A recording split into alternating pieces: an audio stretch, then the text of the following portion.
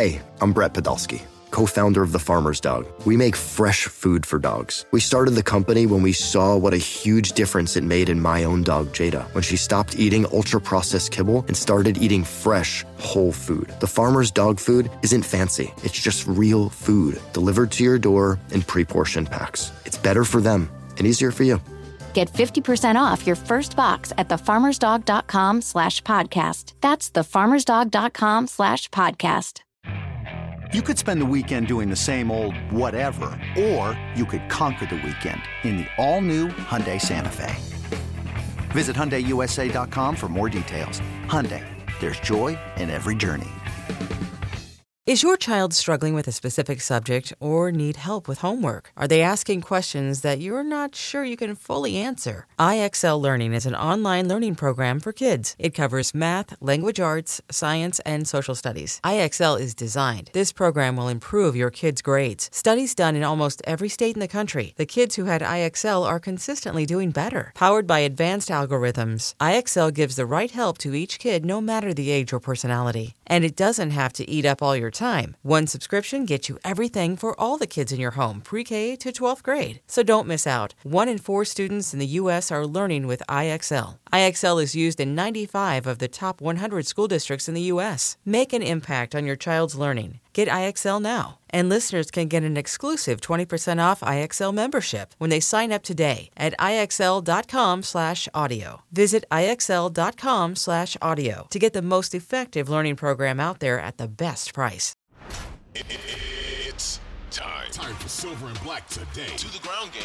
Touchdown Las Vegas. We're breaking down the latest Raider news from on and off the field and bringing you conversations with newsmakers and record breakers. So hold on, Raider Nation. It's time to get it on. Here's your hosts, Scott Goldbranson and Mo Moulton. Welcome back. It is time for Silver and Black today, an Odyssey original podcast. Also, a hearty hello to our listeners on 98.5 The Fan and 1140 The Bet in Las Vegas. Do us a favor if you don't already subscribe to the show. Wherever you get your podcasts, go do that for us now. Turn on the auto download. We'd certainly appreciate it. And for those of you watching us, yes, watching us, peepers, with your peepers on YouTube, thanks for doing that. Make sure you subscribe, hit the notifications bell. We are glad to see you. And I say we because I bring in my broadcast partner. That is Mr. Mo Moton. He's the national NFL writer at Bleacher Report. You can follow him on Twitter at MOEMOTON. You can also catch his Raiders-specific content up on sportsnot.com. You can follow me at LV Gully. And the show is SNB Today. All right, Mo, guess what? The Derek Carr era in the Silver and Black is officially over.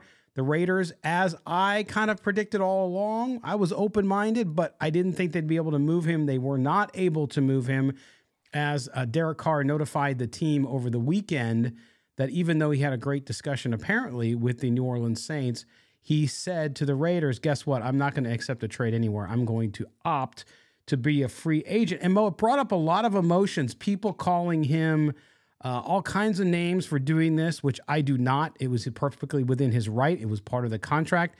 He's got to do what's best for him. He's not a Raider anymore. And then you had people on the other side who were mad about, I mean, again, the Carr wars continue, but Derek Carr, not surprising, even if the Saints and he got along, the report stated the Saints wanted him to take less money to take on a deal there and kind of restructure and come in so that the Saints, who don't have a ton of cash, could do that, but that didn't work out. So now Derek Carr is going to be on the open market to sign with whoever he wants. Tell me, walk me back. How do you feel about this? What's the market going to be like for Derek Carr? A lot of thoughts on this. I guess we're going to be divorce lawyers today as the Raiders and Derek Carr go their separate ways. But if you remember, I said on Thursday that I gave a 55% chance that a trade would go down. That was based on the fact that the Saints had actually showed legitimate interest in trading for Carr. First, it seemed pretty bleak, and I said he's probably going to be released because there was really no buzz around Derek Carr until the Saints stepped in. Mm-hmm. And Derek Carr spent 2 days at the New Orleans facility chopping it up with Dennis Allen and the team brass.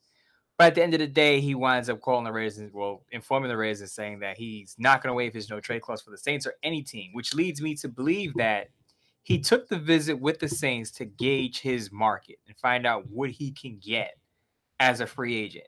And I don't know what the Saints told him, but let's just give a round number. Let's say the Saints said, we're interested in you, but we don't like the way your contract is currently constructed.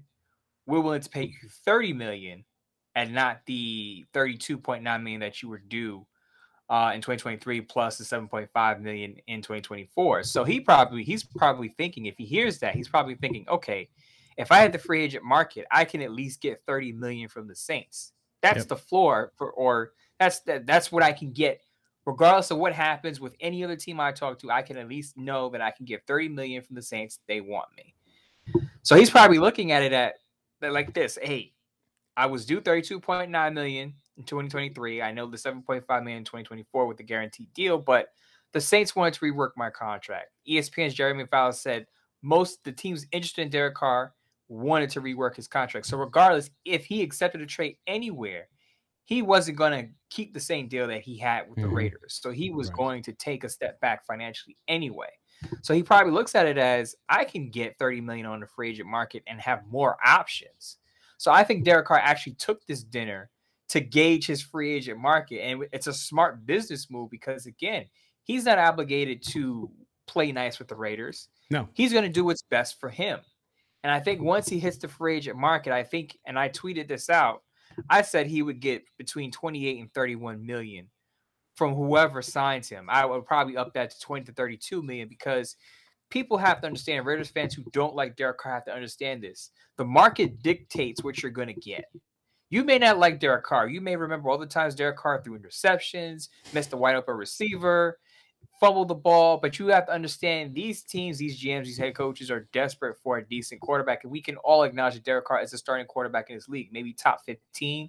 I say he's in the top 12, top 13 range, but a team is going to be willing to pay $30 million plus for Derek Carr, especially if that team needs to win football games right away. Their job is on the line. They're going to need to upgrade the quarterback position. The Jets, I don't know if Derek Carr would be interested in the Jets. But if you look at the Jets, if those guys don't win in 2023 and make the playoffs, they're going to get fired. And there are a lot of teams in that position where there could be turnover if they don't upgrade. So this is why Derek Carr is probably going to get somewhere around $30 million a year. Well, and Mo, I agree with you. And listen, I don't begrudge a guy. Listen, the Raiders are done with him, and so he owes nobody. And I don't understand why fans, just like the fans who got so upset about how the team treated him by benching him when they did. Look, it's a business, and I understand, and I don't care if you work at a fast food restaurant, a department store, your local government, or for an NFL team. The days of just having blind loyalty to your employees and vice versa is over. That just doesn't exist like it used to. Are there examples of guys who stick around no matter what? Yes. Did Derek Carr stick around? Yes. And I think, listen, there's nothing to begrudge him over this. There's nothing. I think the Raiders made the right move in moving on from him. I've said that all along. But do I think that he did something wrong here? No. And so when people start cursing him, and I don't understand that, number one. Number two, there's also this narrative that, listen, for once Derek Carr did something for himself. Come on. Give me a break with that. Listen, he took 2 huge contracts with the Raiders, including his last one. He could have walked away, become a free agent, and tested his market then before. So nobody should feel sorry for Derek Carr for making $200 million or whatever. It was over $200 million in what he did there. Yes, he put up with a lot of crap with the dumpster fire that was the Raiders at times, but I don't feel sorry for him, and I give him all the credit in the world for doing what I exactly think he did, is what you outlined, which was test the market, go talk to this team, tell the Raiders, see ya, I'm going to go on the free market and let people bid on me because you don't know what'll happen. I don't get the fans that feel like Derek Carr should have done the Raiders a favor by accepting the trade over going to the free agent market. While I push back on people saying, well, Derek Carr doesn't owe the team any favors, I've also said that Derek Carr is going to do what's best for Derek Carr. Right. Now, if that included being traded, that's what he would have done. But it didn't. Apparently, for Derek Carr, the best case scenario for him would be to hit the free agent market, open up his options, because the Raiders weren't going to grant him permission to talk to any other teams unless that team agreed to the parameters or the framework of a trade. So he was limited to the amount of teams he could talk to. And as you said, the Raiders tipped their hand and basically let the league know they were going to move on from Derek Carr once they benched him in week 17. So at that point, you can consider Derek Carr as not a Raider. So at that point, he has no allegiance. He has no ties to doing the Raiders any favors whatsoever, other than a favor that would be coinciding with what's best for him. So to call him a traitor at this point is unfair because the Raiders had already moved on from him. So he's doing what's best for him as a person, and the team is doing what's best for the team.